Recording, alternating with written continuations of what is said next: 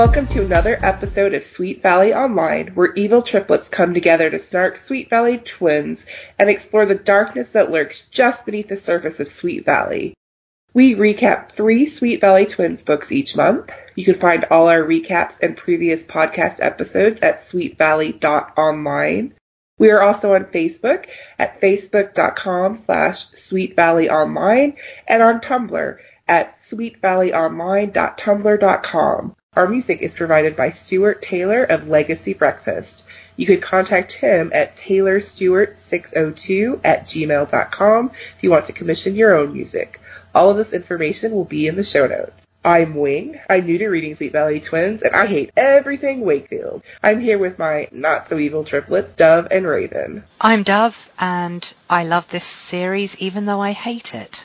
I'm Raven. I did love this series, but after the book I read this week, I think they can all go die in a fire. I'm so glad everyone else has joined my hatred. This month, we recapped One of the Gang, Buried Treasure, and Keeping Secrets. One of the Gang is a very special episode where we learn that being disabled is just like having a sprained ankle. We follow Jessica after she injures her ankle while idiotically teasing her brother. Can't be bothered to explain why, but she's on crutches for the duration of this book. At the same time, we meet Pamela Jacobson, who has an unnamed heart condition, which makes her tired and unable to participate in the more physical activities. And this is a heartwarming tale of Jessica pretending she's disabled for a bit and reaping all the benefits of pretending to care about the disabled while actually just being a self-serving cunt. Oh, I really didn't mean to say that. We have a title for the podcast. That's going to be great, especially since it's such a terrible word over here. Was that the end of your summary then? Pretty much. That was like the crux of the book, wasn't it? That's the crux of the series from so far, my takeaway. In Buried Treasure, Jessica, Unicorn Ellen, and Ellen's little brother Mark find a box buried in Ellen and Mark's backyard. There are old love letters contained in it, and $200. Jessica and Ellen immediately hide the money for Mark because they are both bags of dicks. They then go on wild spending sprees. Subtle. And also, at $100 each, not really a great spending spree. But this ghost writer forgot that almost all of the families in Sweet Valley are rich and spoil their kids.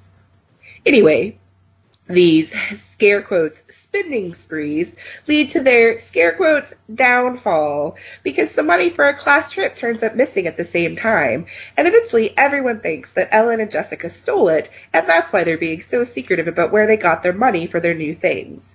In the end, they tell the truth, and all is forgiven. By everyone. For some ungodly reason. Even though they really did steal money from someone. Ellen's mother is the only one who actually cares about that. Everyone else is just relieved that they didn't steal money from their classmates.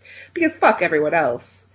Class trip money turns out to have just been misplaced by the teacher. The granddaughter of the owner of the treasure box turns up and collects the letters, which helps her make a big decision in her own love life, conveniently, and gives the money to Ellen and Jessica as a reward, and everything is wrapped up in a neat fucking bow. And then, there's really unsubtle hints from Ned Wakefield that he has a big secret he's going to tell his daughters about. And holy shit, having read the next book, that is the shittiest secret ever. This week, I read Keeping Secrets. Daddy Wakefield has a secret to share with the twins, his own made-up language called Ithig. At first, the twins are skeptical, but they soon come to enjoy talking absolute gibberish to each other. Daddy W has sworn them to secrecy, and when Caroline Pierce tells the entire school of their new talent for talking bollocks after overhearing them in a restaurant, the school year goes apeshit. Amy hates Elizabeth for not sharing the secret, and Jessica faces the wrath of Lila for similar ludicrous reasons. Naturally, Jessica caves first, and soon the entire 6th grade are in on the secret. They plan to use their newfound secret to befuddle and bewitch a substitute teacher who is looking to gain full-time employment at Sweet Valley High. Elizabeth wonders whether to warn the teacher, but is spared this dilemma of conscience when Teach figures the trick to Ithig all by herself, proving once and for all that she is far too good to join the Sweet Valley Middle School staff because she is not a colossal cockend. Everyone forgives everyone else for being asshats. Daddy W apologises for putting his daughters in a tricky spot. the substitute becomes the permanent, and probably some other bullshit happens, but I've completely lost the will to live at this point, because Ithig can fuck right off.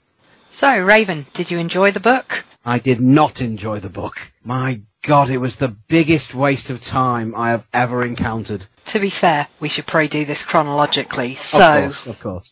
I will now expand on One of the Gang a bit more, rather than just using shocking swearing because it's funny. I did not like One of the Gang, but I did specifically ask for it because having had a disability that prevented me from joining in with activities, I thought I was best placed out of the three of us to do it. Basically, for those of you who didn't read the 85-page document I prepared in my recap explaining my disability, I had a dislocated hip when I was born. They didn't notice it until I was walking, and it had a detrimental effect on the actual construct of the hip bowl and socket, and therefore I walk with a limp, it's painful, blah, blah, blah. I can't run very fast, that kind of thing. So I couldn't do the physical activities, like if they were doing cross-country running, I'd be the person who was barely over the start when the school athlete had finished her 8-mile run and things like that.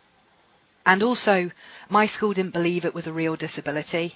I was basically told if it was a real disability, you'd be in a wheelchair, with varying levels of snark and sympathy, depending on who was giving it. But PE teachers, not exactly known for their sympathy, and certainly not in my school. So, as a reader, as a child, I sort of read this and went, this would be ace in my school. But then I remembered we were English and we really don't give a shit about team activities or school sports days. Like, we don't even get into fisticuffs with other schools over lacrosse or whatever. Like, so we're not going to muster much energy to get into competition with ourselves. So as a child, I read it and I was like, this would be awesome. As an adult, I kind of read it and realised that Jessica is probably the most terrible human being ever.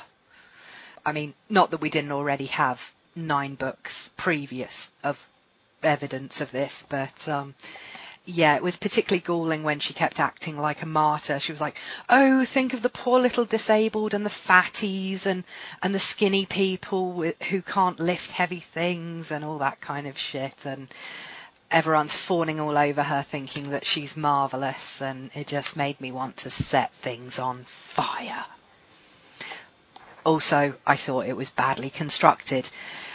Basically, bunch of events, pick a name out of a hat. So you might get someone who's terrified of speaking in public who has to do a stand-up comedy routine, who'd be much better suited to the bed-making contest or whatever. You know, it was still bollocks. It was still cluelessly written by someone who probably never met a single disabled person in their life.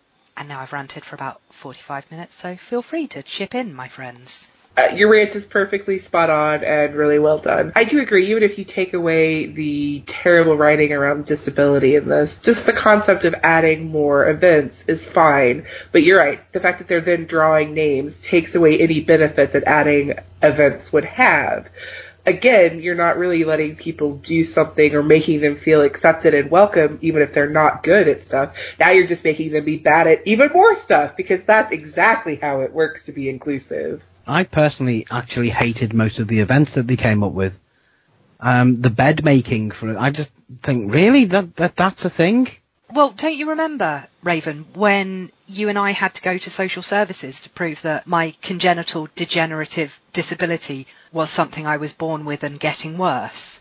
And one of the things they made us do was show them how I make the bed. And I think basically what I did was, hon, bed needs doing. Yeah, I mean, I do remember that. However, that was not being held as a school sports activity. I understand how, I mean, I don't think that the point of the school sports day was to see if anyone deserved benefits. You know, it just seemed to me that they could have come up with things that were equally inclusive to everyone that didn't involve making fucking beds. Why did they do it for a start? Did they just get four beds and put them in the playground? And why have they got beds? Did they get them from Mr. Nidix? supply closets or something. Why has the school got beds? It's like that episode of Glee where they do that advert and they get paid in mattresses. I reckon Nidek's got a similar, only I don't know what he was doing. Maybe he was advertising strip clubs or something. I don't know. You know exactly what he was doing. And the next event is going to be taking the little CSI light to all of them. The black light on the mattress. I do, like, if it was intentionally adding a bed-making thing because, and I don't know for sure, but because back then the bed-making was a part of an Are You Really Disabled test, I feel like that's giving the ghostwriter a lot of credit for being nuanced in the writing. I just can't believe that's actually a thing that they would have thought of to research. Looking back about the bed thing, in the 80s, making beds was harder than it is today, because now isn't most people just have a duvet that they just fling on, and it's basically line up the corners roughly and smooth down the thing? Maybe then, kids were, that was the... I can't remember. I think I remember having to make a bed when I was with younger. Hospital corners, like you had to fold it in a certain way. Like when we go to Mum's and it's got like 94 sheets and 9 blankets and no duvet because she's like from the 20s or whenever she was born. Yeah, I mean, I will think that maybe it is a child's task in the house. You have to do your chores. You have to make your bed. However, in Sweet Valley, surely it's like we will get the serving folk to make our beds. We will get Consuela to make the bed. Yes, I chose that name deliberately. Of course you did. I'm suddenly just really glad I grew up in a house where we didn't have to make our beds, and I still don't believe in making my bed. So you're there, don't people have duvets and hospital quarters? And I'm like, la la la, I don't know what any of that is. I mean, I do for pop culture, but I don't make beds. Haha. Yeah, but I think Raven's, before we get, 45 minutes of pure bed-making talk on this podcast, I think Raven's point is actually good, that they could have done more activities that weren't physical. And also, I think the writer took a left at the traffic lights when she should have taken a right, because she sort of got it in her head. I'm assuming I don't know which of the fleet it was. It sounded like she got the mission statement of, we're not going to have running, and we're not going to have swimming, and we're not going to have jumping, and anything else is fine. So, Pamela in a wheelchair contest. Seriously? Has anyone ever tried to use a wheelchair? Because I have. And it's fucking difficult. Raven had to push me around because my poor little arms were too knackered.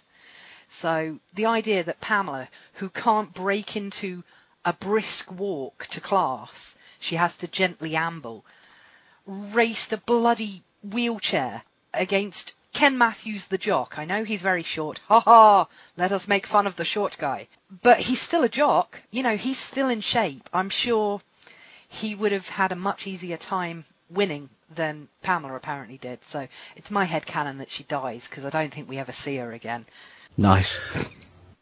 Great headcanon. Way to kill people off. I do think you make a point, though. Like, the ghost writer, whoever it was, did not understand how disabilities work or what it's like to use these tools as a disabled person, but I don't think really understood how making up events worked. Like, they had a skit writing competition that they then put on the same day. That's not how skits work. These kids aren't actors out there doing improv. I mean, that just makes no sense. Especially with the roulette. If you had Elizabeth and Amy in your team, you'd think, right, I'm going to put them on the writing side of it. But if you're playing roulette and you've got someone who can barely string 2 sentences together and they end up doing the skit portion, you're like, well, we're sunk. This is great. Quickly, in defense of the skit portion, I think, wasn't it the entire team were doing the skit? It was like, I don't think that was roulette based. I think it was the entire white team and the red team and the blue team, whatever the colours were, and they all had to come together and do a skit. I agree entirely that it should take more than 10 minutes. And I think Lila just going, I know, let's just do a skit about why bed making is fucking stupid, was actually really good. I think I'd actually got my vote, put it that way. I mean, because we've all seen shows like, I don't know what the American equivalent is, or maybe you have it, the Krypton Factor, where there is a physical part of the Krypton Factor, but there's also like mental agility, like you're putting block puzzles together and stuff like that, or an observation round where you're shown a clip and you have to sort of say, oh, there were definitely 8 books on the bookshelf and, that kind of thing. So there are other events that weren't physical and also weren't weird or didn't involve writing a play in 30 seconds. So right, like things like memory games or playing Simon, which is a memory game, obviously. That was big in the 80s and 90s. There are tons of things they could have done that opened it more. They could have done a spelling bee. Right? Though that's usually a separate thing. Like, they probably do have spelling bees, just separate from this. But you're right, they could have incorporated into that. And a brief little aside, if the team colors weren't red, white, and blue, I would be super disappointed, because way to lose a moment of being USA, Ghost Rider. Way to lose that moment. I know there was at least a white team. I'm assuming there was also a red and blue. Other than the bad events, what else did you find completely abhorrent with the book? Basically Jessica. I mean, I know that's a standard response no matter what book you pick up, with the exception of Evil Elizabeth. But the way she realised that all of a sudden she's on crutches because she's hurt herself, taking the piss out of Stephen, and, falling off a ladder couldn't have happened to a more deserving twat. But just to cut in there, I'm pretty sure Stephen's probably fallen off a ladder outside Jessica's window a few times as well. It's hard to grip that ladder with one hand, after all. Thanks, Raven. Stay classy. Where was I going with this? Yes, so she realises that she's out of the running because she's no longer physically perfect. And so she changes the events to benefit the disabled, of which there is one person in Sweet Valley Middle School. We're only allowed one.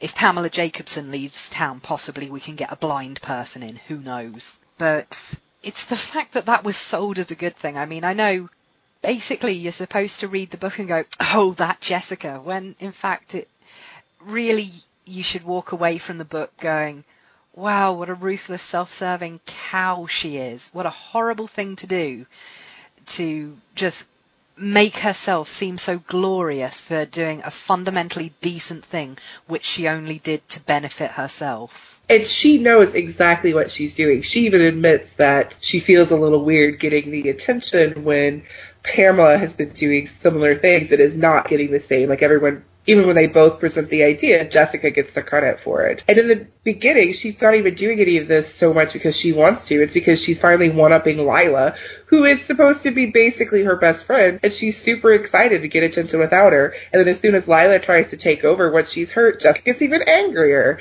So it's all just this huge competition, again, revolving around unicorns for no good reason. If I can just play devil's advocate for a second on this one. Doesn't Elizabeth use what she knows of Jessica's approaches and ideas to basically manipulate Jessica into going down the path of let's be inclusive, by playing on the fact that she knows that Lila will rise against it, and the way to get Jessica to do these things is to make sure that she will be centre of attention by doing them. That is true. Elizabeth sort of gets a win for being one of the two evil twins. So does that not give justification for Jessica for being so Machiavellian behind what she's planning and doing, and being so transparent? Because Jessica's being Jessica, because Elizabeth is manipulating her to be Jessica. I mean, I guess I'm glad that she's consistently written, unlike wishy-washy Elizabeth. But at the same time, I don't think that actually makes it okay. I just think it makes Elizabeth also awfully Machiavellian in this book, which, to be fair, is not something they ever really credit her for, so she can be just as manipulative as her sister. And you're right, Jessica is being very true to herself, just herself as a terrible, terrible person. And also, Jessica actually gets nominated for a award, a Good Citizen Award, and I particularly love this. I mean, I even flagged it in my recap. The teacher's going on and on about how wonderful Jessica and Pamela, how brilliant their work is. And then she turns to Jessica and singles her out, going, I'm going to put you forward for the award. And I just like to believe that Pamela just kind of sagged down into herself and just sort of went home and cried in the bath. I like to believe she said, fuck off. Well, if I can butt in one more time being devil's advocate on this one, could the author here have been making a very subtle commentary on the fact that the disabled don't get the credit that they maybe deserve? Because to me, I mean, that whole thing seemed ridiculous, that Jessica was singled out for an award and Pamela wasn't even mentioned. And the fact that it was so ridiculous makes me question the motives of the writer. Maybe it was so ridiculous because you're supposed to think, hang on, that's a bit off. The fact that Pamela doesn't react to it could also make you think, well, maybe Pamela doesn't react to it because that's what people like Pamela, if you pardon the expression, would think when they didn't get the reward they expected, because society does treat them badly. See, I can sort of get behind that, except for you use two very contentious words. Subtle and commentary. So I'm going with no. In theory, I think yes, that's actually would have been a really great distinction. And I think this book could have been excellent commentary on both disability rights, but also about how able-bodied people could come in and take credit for things. However, I don't necessarily know that the ghostwriters, even in the time they're given, have enough time to do that sort of subtle commentary. But also, I think the book supports what happens more than it criticizes it. So if the book was presenting this as this thing that is super ridiculous and it shouldn't happen, I might be more willing to believe that theory. But the book never questions Jessica or any of the Wakefields getting awards and winning things. Like, it's presented as right and true throughout the series. And with them as our protagonists, it just really doesn't seem like, if it is a critique, it's not a critique that's actually coming through clearly, because the book seems to support that decision. And on that subject, if it was a subtle commentary, you've also got the part where Lila takes the responsibility away from Jessica because now she's incapacitated, you know, in the same way that people in wheelchairs find that their carers or whoever's wheeling them around is asked what they want to eat or drink or things like that. The way that the disabled person is regarded as not competent enough to do something and must therefore defer to an able-bodied person. Except for Sweet Valley. It was just them being dicks. You know, bad ghostwriters. I'd be more willing to accept that that was some sort of subtle commentary, except I don't think it was. Because again, I don't think that the ghostwriters have enough time to put a lot of nuance into the books when they're being written and published that fast. But, I mean, it wasn't really, again, that's the point where I thought the book could have been really good, because that makes an excellent point. But because it's all kind of couched in these terms of Jessica and Lila are just competitive with each other, which is not necessarily held up in other books, but, you know, each book is a brand new world, basically, in that sense. It's not really presented as an able-bodied person trying to take something away from someone who is even temporarily disabled. It's more, these people are both assholes to each other and somehow still best friends. Which actually also describes the three of us, but in a much more understanding and fun way, I must say. Yeah, but we've got some diversity. I mean, I'm disabled, you're adopted, you know, Raven is bald. The other thing that I really thought could have been an interesting thing, but that the book, just for what it is, couldn't do much with, is how Pamela's family reacts both to her going to a quote regular school versus the special school she went to before, and to her participating in things, particularly how her older brothers really don't want her around because she's embarrassing to them just by showing up in Sweet Valley. And that's it could have been a really interesting commentary on, again, how people with disabilities are treated, how siblings can be very complicated, all of these issues, but it's really just kind of thrown in there as this throwaway line that this is why Pamela is and is not going to school in certain places and why she's thinking about leaving and on and on. Yeah, Pamela's brother was a dick. He gets his own book number 40 or 41, I think it is. Denny Means Trouble. Are you kidding me? Uh-uh. How come he gets his own book and some of the side characters that we actually like don't get their own books? Because he's dyslexic, so we have to have a very special episode about dyslexia. Oh, so his family gets all the very special episodes, well, except for the poor person episode, but you know, whatever. Yeah, well, the Rizzos are covering the poverty thing, so the Jacobsons are covering the learning and the disability in that. How very segregated of you. It's the fucking Aryan nation in Sweet Valley. Everyone's blonde-haired, blue-eyed, white skin, and rather wealthy. That's not true. The poor people are dark. They have dark hair at the very least. Olive skin. Alright, so that sounds like it wraps up our hatred of one of the gang and my excitement over Dove going boom so often in her recap. So let's move on to Buried Treasure, which is less episode of the week and less interesting, sadly, and more pointless than One of the Gang. And I would have said the most pointless book out of this trio, except Keeping Secrets is coming soon. Yeah, I will have to have a word about that if you think yours is pointless. Really. Oh no, I thought mine was pointless till I read yours, and then it's absolutely the most pointless book we've read yet. So actually, while we're bad-mouthing all three books, which one did we like the best? I know it's going to be like tough. This is like, what do you prefer, having your fingers cut off, your hair ripped out, or your eyes poked?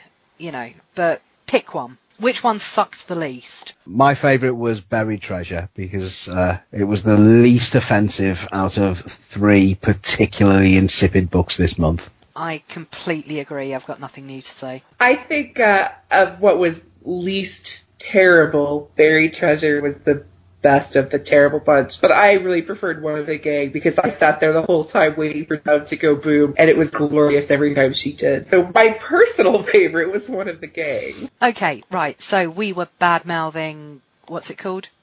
Buried Treasure. Buried Treasure. Buried Treasure. The one that you liked best, but can't remember the title of. They all sucked this month. It was a bad month. Part of what's wrong with Buried Treasure is that it's either super terrible or it's boring as hell, and there's no in between. There's a whole bunch of back and forth with, did Jessica and Ellen steal the class money? Did they not? Or will Mark get to tell on them and have anyone believe him? Or will he not? And Elizabeth waffling back and forth. Is my sister a thief? Is she not? Do I trust her? Do I not? Should I tell? Should I not?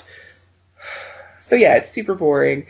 The worst part is, of course, this thread that as long as the money didn't come from the school, it's not really stealing. Or that even if all these new things are showing up, that Jessica could not possibly have stolen them, which is just from the beginning bullshit. They stole money from someone in this scenario, whether or not they knew who the owner was. And just because it wasn't for their classmates doesn't make it okay, Mrs. Wakefield, as she is relieved later that it wasn't stolen from the school. The other thing is, even if you remove the money from this completely, part of what puts Elizabeth on edge and makes her wonder what's going on is that Jessica, who broke her previous Walkman, shows up with a new Walkman. And she excuses her having it by saying that she found it on a bench outside a store, brand new, in a bag with a receipt. That is still stealing, even if the money isn't a part of this.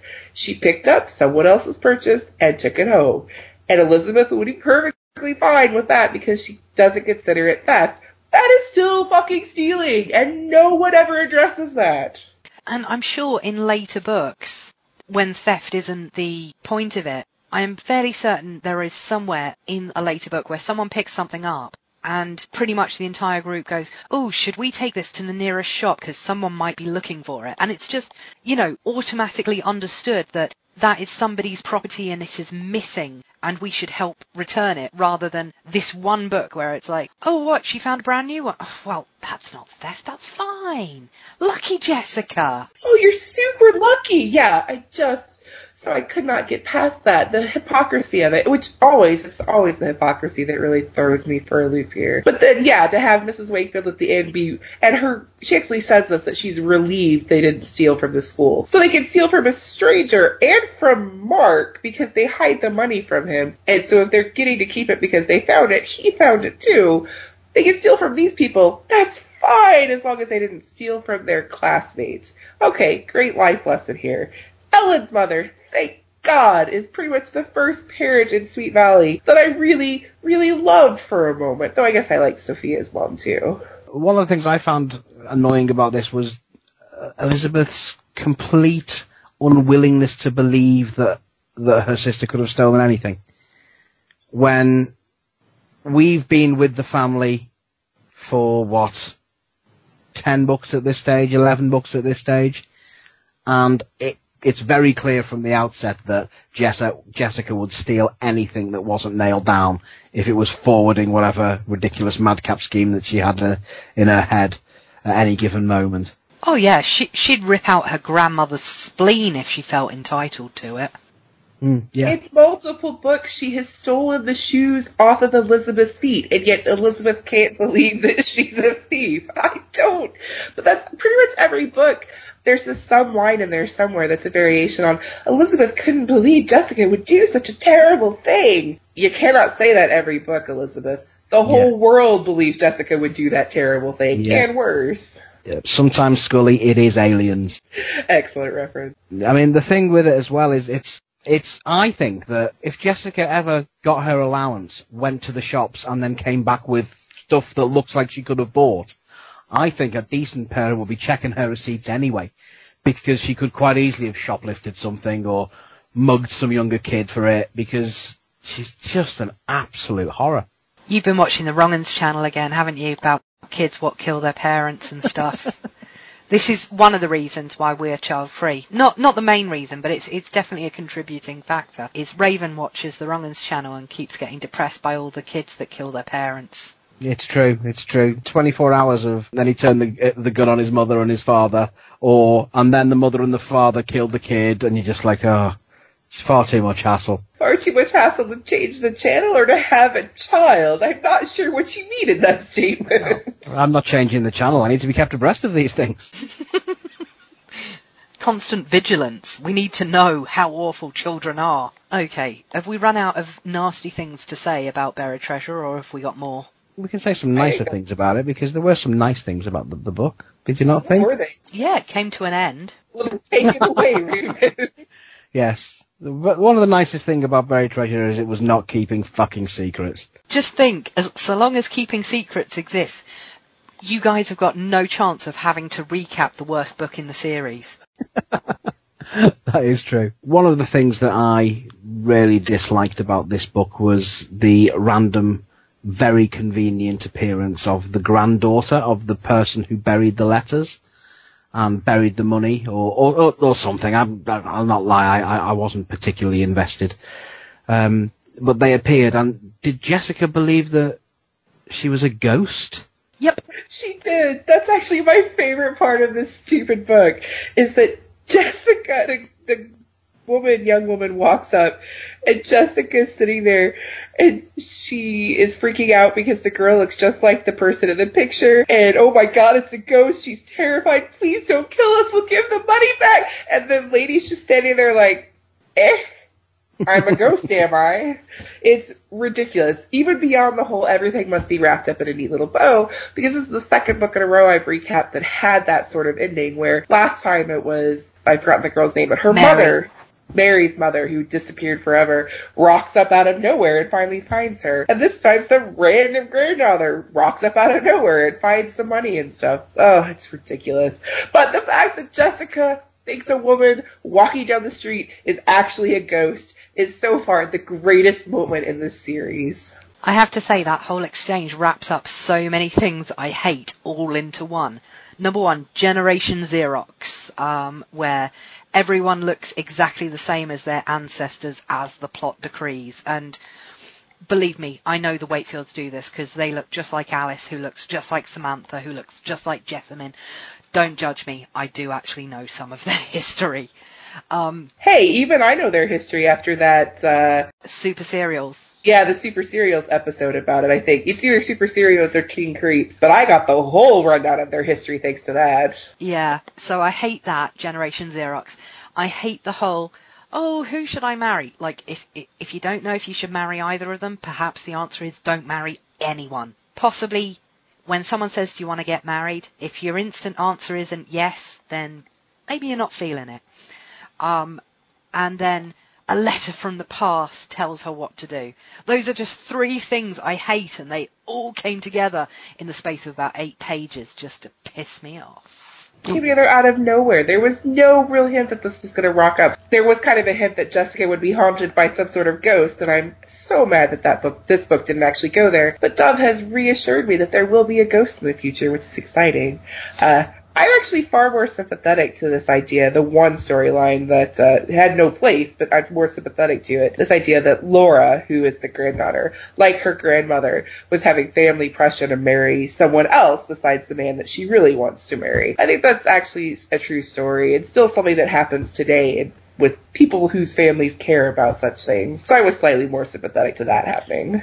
Did they have to pay the money back in the end? No. No, they were given it as a gift for being so cute and precocious. Yeah, so Laura gives them the money as a gift, says keep it as your reward for finding this. However, Ellen's mother, thank God, is again wonderful. It says that they have to give what's left of the money to Mark because they stole the money from him in the first place by keeping him out of this finder's fee. So Mark did end up with money, and they didn't get to spend any more, but they'd already spent more than half of what they split up, so about $75 each. The date on the letter was 1923 or something like that, was that correct? I think so, yeah. So would dollar bills printed in the 20s be accepted in stores in America?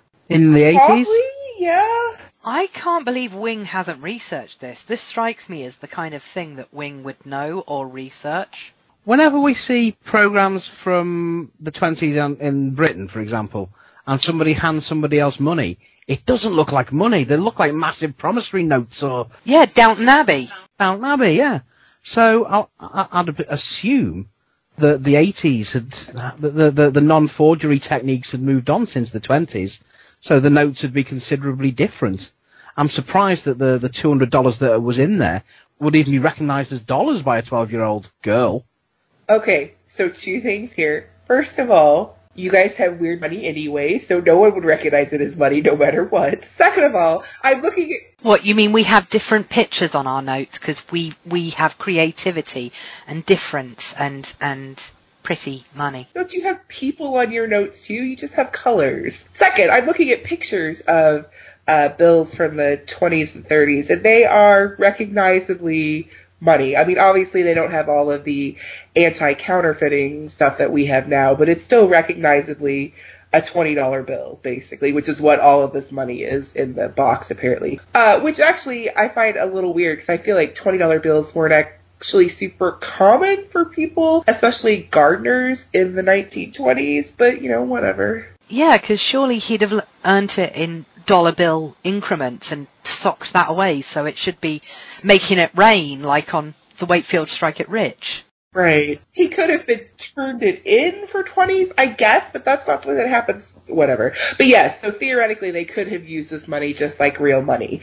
I do think the point you made in the recap was really sound, though, Raven, that it's actually probably worth quite a bit more to turn in to a collector than it would be to just spend it as money. Yeah, definitely. I'm pretty sure that a $20 bill from the 20s, for example, would probably fetch about a couple of $100 by itself. Well, so I have found a $20 1928 note that is on sale for, it's very fine condition, so kind of hit or miss whether what they found would be in good condition or not. But this one is currently on sale for $600. Yeah, there we go. So I would say in the 80s, maybe $300 or $400 for a good version. So yeah, you're right. It would have been worth a lot more if they turned the damn things in. Yeah, I guess there was no eBay or internet to check these things. That's true. But coin collecting was huge. So you'd think that they would have at least heard of people paying money for collections. I mean, I remember even in the late 90s and early 2000s, the coin collecting books, like in an actual bookstore, the books about collecting, not the holders that you put the coins in, had whole sections because I used to have to organize them. So yeah, it was such a huge thing. They really should have thought about that. Though I guess if you don't collect coins, maybe as a 12-year-old girl, you don't think about that, but oh well. Yeah, so weirdness all around. But yes, it was all wrapped up in a neat bow that they not only helped someone, they got to keep the money, that Mark got his money, everyone was happy they weren't actually thieves, except they were. Ta-da! And yet still not as terrible as keeping secrets. So we'll let Raven take that one away. Do I really have to talk about this book? I don't even think it's a book. I think at the very most it's an incident. It's a Bithiguk. It's a what? Bithiguk. Oh, God, don't you start as well. I'm not going to get... Ithig. Oh, it's hurting my brain even thinking about it. So, let's start off with this one then. So, first of all, you've got a secret from the father. And the secret is possibly the most inane thing I've ever heard described as a secret. I think I would have had more enjoyment from the book if Daddy Wakefield had taken the girls to a pizza restaurant and his secret was that he had testicular cancer. I think that would have been more entertaining as a read, because Jessica's first reaction to being told this secret, when she thought she was getting a lovely trip around Europe, was basically, what the fuck is this bollocks? And she had to have Elizabeth chivvy her along and go, oh, don't worry, this could be fun. And in the space of a chapter, it turned out it was fun, just because they like talking crap at each other.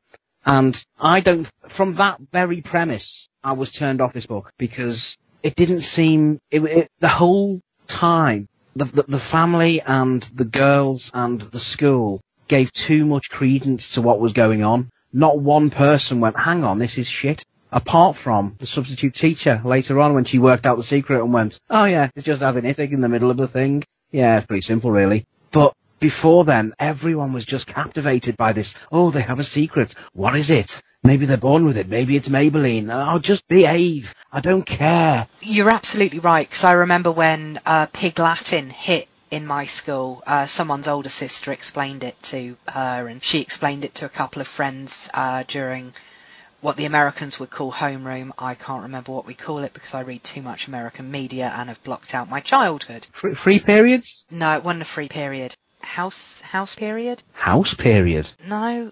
Let's just go with homeroom, since I don't know what it's called in England anymore. And, you know, a couple of us leant in a bit closer and went, what's that? And then they explained it and we went, oh, all right. And then we tried out a few swear words and went, oh, that's what that sounds like. And then we all moved on. Like, it didn't even make it through the entirety of the register. We all went, all right, okay, I get it. Yeah. So, did you watch EastEnders last night?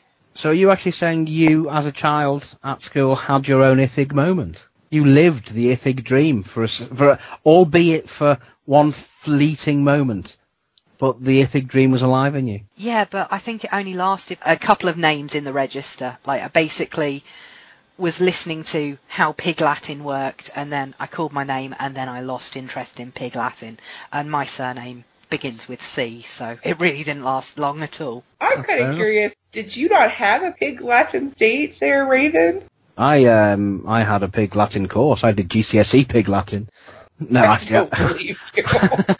Didn't you actually do real Latin? I did, yes. I did GCSE Latin, yes. Oh, aren't you fancy? Yes, I was, yes. Let's see. Trying to think. Canis et via ululavit. There we go. That's Latin for the dog is in the street, moaning like a ghost. Don't ask me why that, but there we go. Semper tenax, Latin for ever holding fast. Named after, this is how posh my school is.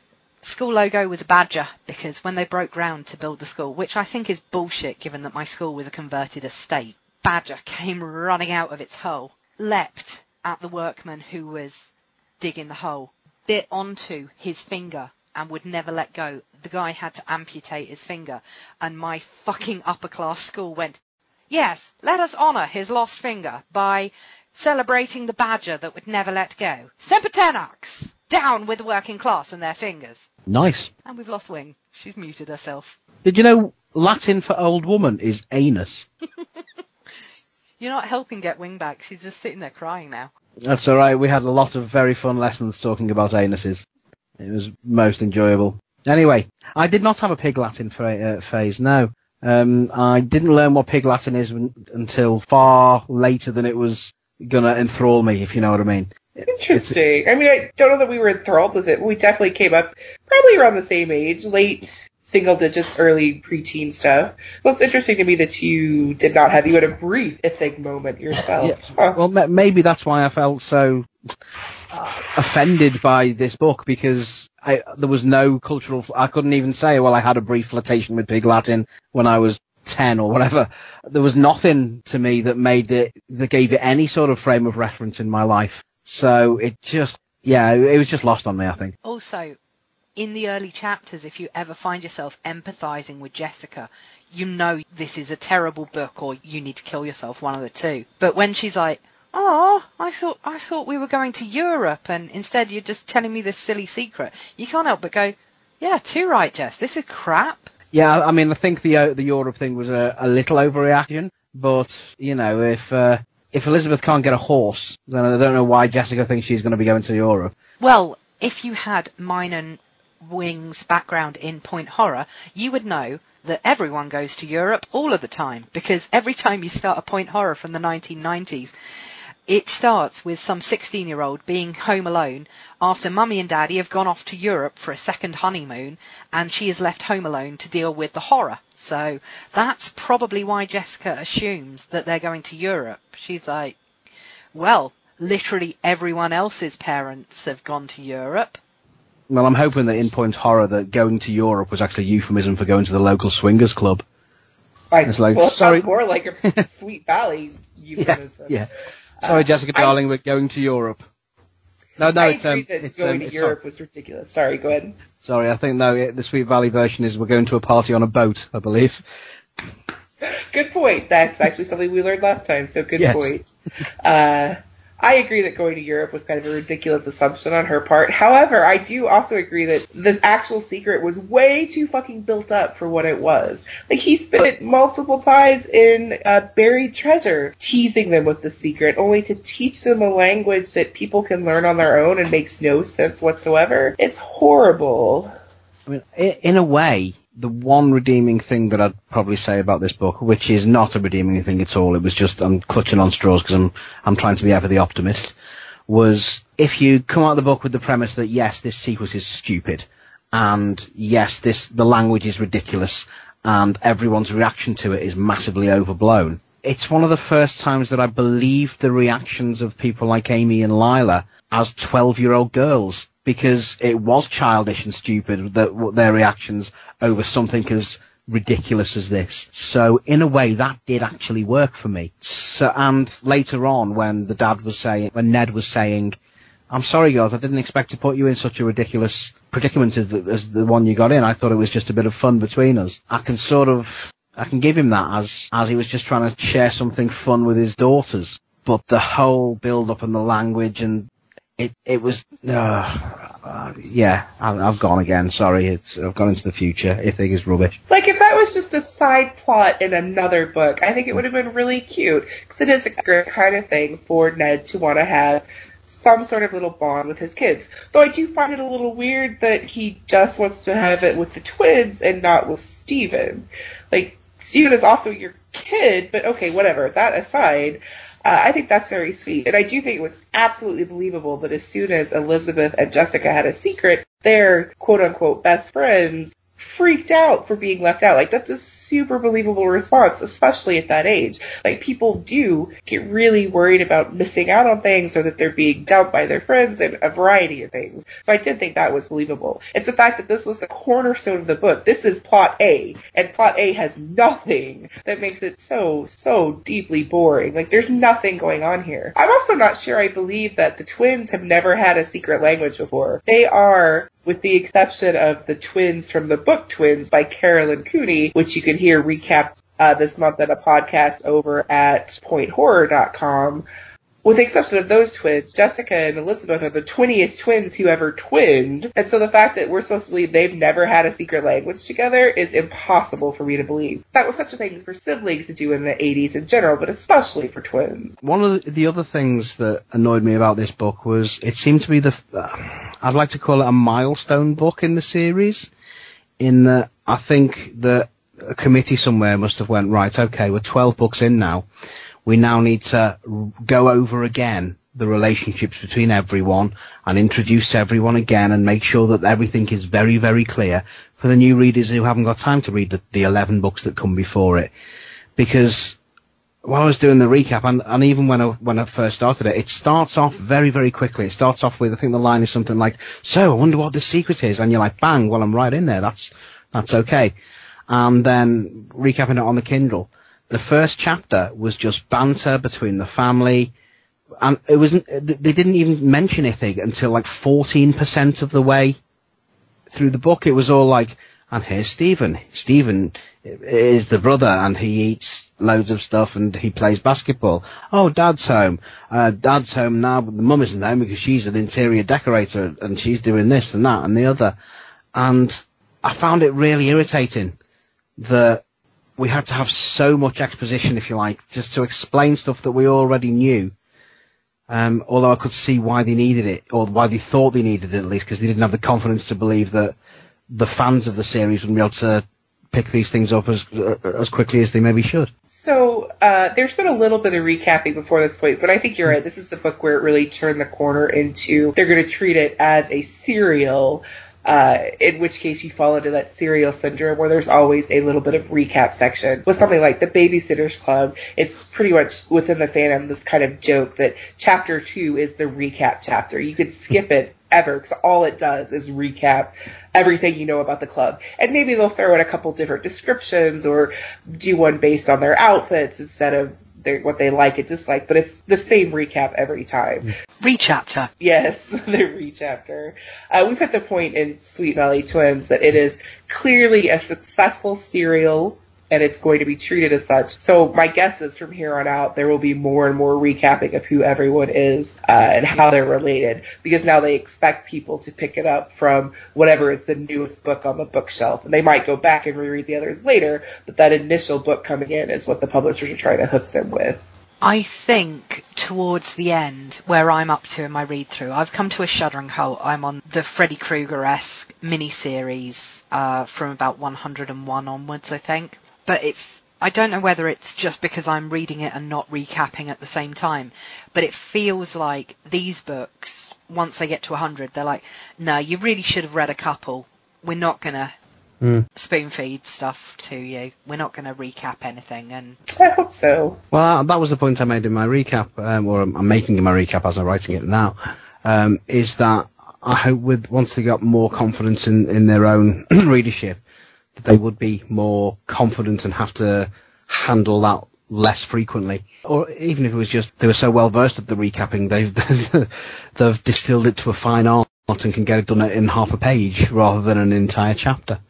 That's what I would give you. Like, it really should have been refined down. Because the problem is, from a publication standpoint, at this point, when you're thinking about the new book, you're not thinking about your current readership.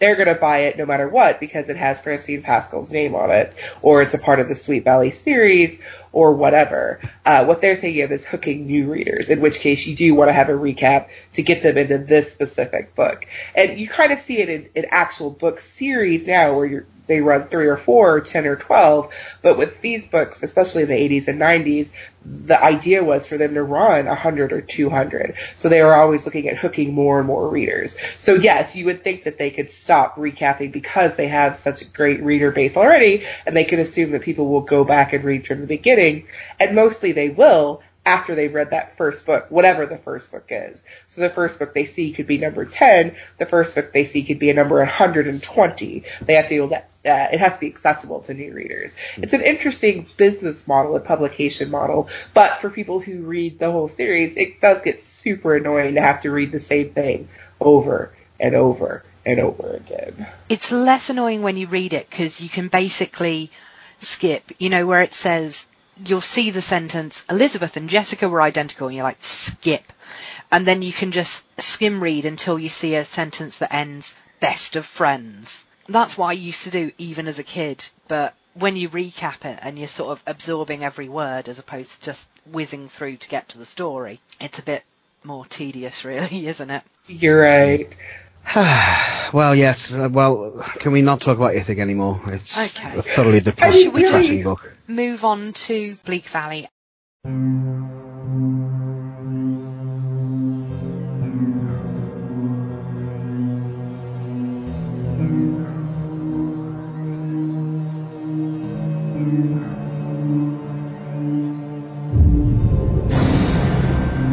Jessica Wakefield doesn't exist. She's merely a construct in the mind of Elizabeth Wakefield, an abused only child trapped in the basement by unloving parents. Elizabeth Wakefield, whose imagination spawned the whole of Sweet Valley in an attempt to escape her lonely, imprisoned, apocalyptic clusterfuck life. The name for Elizabeth's altered reality? This desolate nightmare, the purple underbelly of a cracked psyche, the dark world of her mind and soul? Bleak Valley.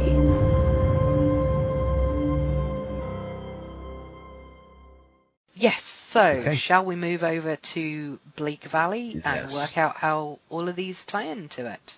And I suppose if we're going chronologically, start with one of the gang. I think this one is the one where Elizabeth has been injured from the abuse at her home, and she is on crutches, and she's trying to make that less victim-y, so she's come up with a story as to why Jessica would be on crutches, and then she wants Elizabeth or Jessica to sort of save her from this, so she creates the disabled character of Pamela, and I think that's sort of how this ties into Bleak Valley. I think she's the one with the injury, obviously, from the abuse. Well, that's a nice thought. I think putting her on crutches is a bit OTT for the family. I don't think she'll have any crutches. I don't think she'll have had any medical attention.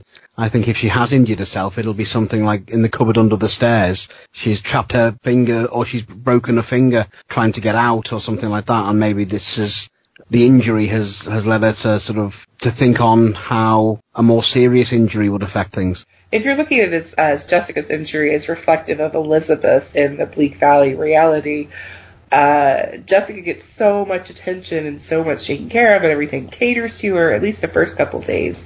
And how different must that feel for Bleak Valley Elizabeth, who doesn't even get help taking care of whatever this injury is. She's just left on her own always. Because there's no way they really could take her to get care. At most, they would split it themselves, because they can't let her see. I mean, people don't even necessarily know that they have a kid in Bleak Valley, what we've come up with before. So there's no way she'd actually get to go to a doctor. So that everyone helping Jessica and bending over backwards to take care of her and carrying her books and wanting to make special dispensation for her. Elizabeth is so needy and so in need of help and someone to take care of her that, of course, any minor injury for her part, even the minorest injury, would lead to or could lead to her having this daydream of people caring about her. Yeah, and I think she was probably thrown down the stairs.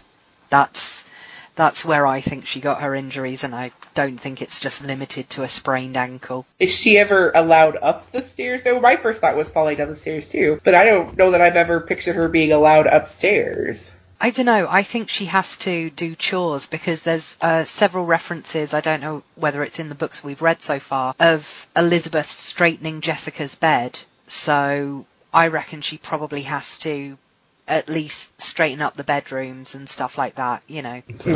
I had a definite different picture for that, to be fair. Okay. I mean, the picture I had was that she wasn't actually reflective of Jessica in this book. She was actually reflective of Pamela, in that Pamela is constantly told by her parents that she can't do this and she can't do that and she shouldn't be doing this. And there's a special place for her, which is obviously the special school and not the cupboard under the stairs where she is actually living. I also saw the fact that Pamela was given a heart issue. Could be that Elizabeth herself feels like her heart is breaking because her parents don't love her. And I also thought that stuff like when we get to the events that are happening in the all-inclusive sports day, we have the chance to write a song and have your voice heard, which is something that's denied to her in general. And we also have making beds, which is so out of place, it's bizarre, but that comes to me. Maybe she thinks that's quite exotic because she sleeps in a basket or something like that. So I thought it was a very, very sad indication of where she is. I like that. That's a really great addition to it. And by great, I mean terrible, obviously. Sorry to bring everyone down again. We don't have much to say about this one now. You just... I mean, Bleak Valley is meant to be bleak, so every time we're like, oh, now we're all depressed. Good times. But I think, yeah, both of those are really excellent theories for one of the gang. Even the title, Elizabeth is so desperate to belong somewhere that she would love to be one of the gang, no matter what it takes to be one of the gang. Yeah, and I must say I do like Raven's theory that Pamela, as Elizabeth, is fighting to go to regular school and interact with other people her age, and the Bleak Valley equivalent is just the cupboard under the stairs, and she's not allowed to talk to anyone because she doesn't deserve it because there's something wrong with her. Another reason why we're not having kids. Too depressing. Well, we're all depressed about that. Yep. Buried treasure. Obviously, Elizabeth is the buried treasure in this scenario. Oh, Bam. nice. Ooh. Nice. Yeah, that's all I've got. Elizabeth is the buried treasure. So I'm glad it was nicely done in that drop-away line there. Yeah. Mic drop. So Elizabeth's in a box, and she was married to a gardener? What? I'm very confused now. See, I'm glad that Wings come up with something clever, because my only thought was, oh, she got a concussion this week, and this is sort of like her bizarre, she's like listening to her mum, who's probably drunk on the sofa watching crap daytime TV, that always has this will we, won't we, shall we marry the working classes, that kind of melodramatic nonsense. And poor little Elizabeth's got a concussion, and it's all sort of swimming together in her head and marrying up with Sweet Valley. That does tie nicely into her being the injured party in the previous book. See, concussions are serious business, people. It just keeps going. I know that Dove will appreciate that statement. Concussion, the gift that keeps on giving. So yes, I do like that too, that what she's hearing is kind of filtering down into the stories, because that's what Bleak Valley is. And whatever she experiences from a distance, she works into her stories. I do think, mostly it's that Elizabeth is the treasure and she's locked in a box and wants someone to find her. But I also think too that just like these magical women keep showing up to save them or fix them or something, that she is, at this point in life, still has some sort of hope that someone will come save her. Maybe her real mother, maybe some beautiful stranger, but someone is going to come and save her from this terrible life. That's a good point. And so the metaphor is like, if they found her in that box, just like the money, they would really like her if they just had her in their life, kind of thing. Exactly. They would keep her. Another way you could come at this is that Elizabeth, there's a big subplot in the book about being blamed for something that you've not necessarily done. And that could be something that's very close to Elizabeth's heart, in that she'll be blamed for a number of things. I don't know, for ruining her parents' life, for not doing the dishes properly if she is doing chores, or there'll be plenty of things, plenty of perceived reasons for the abuse to occur, which are all specious and ridiculous, obviously, but in her mind, she could feel like in a certain way she deserves these things. So it's nice to have her maybe rebelling slightly against that in having everyone blaming the girls for theft when it's not theft of the school money, but deep down she still thinks she deserves what she gets because it actually is theft at one level. That's a nice meta look at that. I like that a lot. Especially the layers of is it theft, is it not theft? Very nicely done, Raven.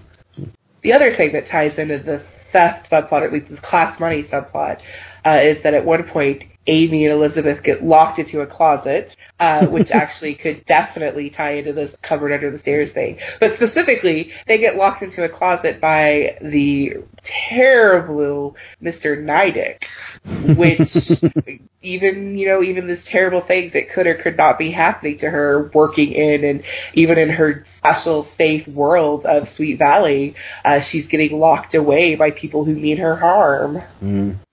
Mr. Nidick, the spectre of abuse. That's Mr. Nidick, that's what he is.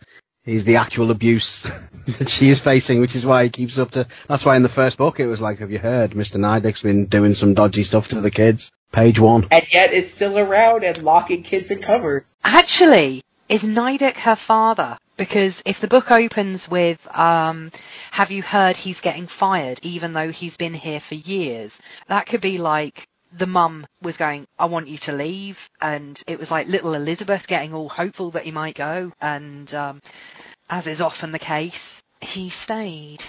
Maybe so. So I would like to say, I don't think it's only Bleak Valley Ned who is being abusive. I think Bleak Valley... Yes. Mother, Valley... like that her name... Alice. I don't think it's just Bleak Valley Ned who's being abusive. Bleak Valley Alice is just as complicit in everything that's happening in Bleak Valley. Agreed. Yeah, I mean, if you just look at how shit Alice is as a parent in Sweet Valley, you can only imagine how truly awful she must be in Bleak Valley for this to be a marked improvement. I think I'd like to see the Alice and Ned being the idealised parents of Bleak Valley Elizabeth, and the entire teaching staff at Sweet Valley Middle School being the abusive parents who are useless and locking them in cupboards and doing this and doing that and just being awful in general, because not one of them has got any redeeming features. So the Bleak Valley Ithig, I think the entire story itself is just bleak. I don't think we need to tie it into Bleak Valley too much. It's just made my life incredibly bleak, much, much bleaker for having read it. I think it's a holdover from her concussion. The injury in one of the gang. I think words are getting jumbled up in her brain as they're being said to her.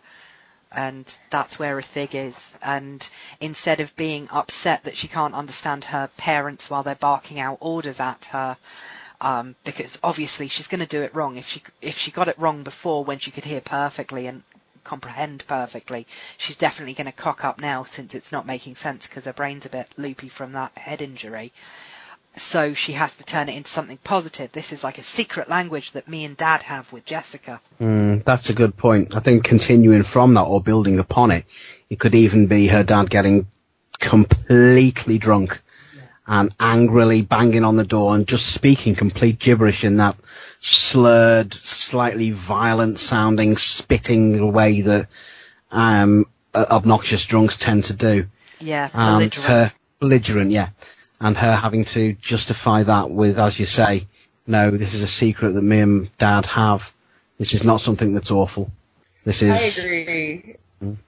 Yeah. Go ahead, sorry. Yeah, this is not something that's awful. This is actually a moment that we share. I agree. I think you even build on it further that in the Sweet Valley version, even within this perfect family, if they are this extrapolation of what she thinks a perfect family would be, even within this perfect family, she then has this extra secret little circle of protection between her and Jessica and her dad. So she even is building from this horrible thing that's happening in Bleak Valley, building an even extra bit of safety for her, which again shows how desperate she is to have companionship and someone that wants to share things with her and various things like that. You also get, yet again, another beautiful woman showing up to rescue her. In this case, it is a substitute teacher who comes in, replaces one of her favorite teachers, though pretty much all of her teachers are her favorite teacher at this point, so I kind of take that with a grain of salt. But anyway, this teacher shows up. She teaches herself Ithig without anyone needing to tell it, so Elizabeth doesn't even have to break a secret, really, to help her out. And then she's super grateful for Elizabeth for her friendship, which was basically based on a 30-second conversation.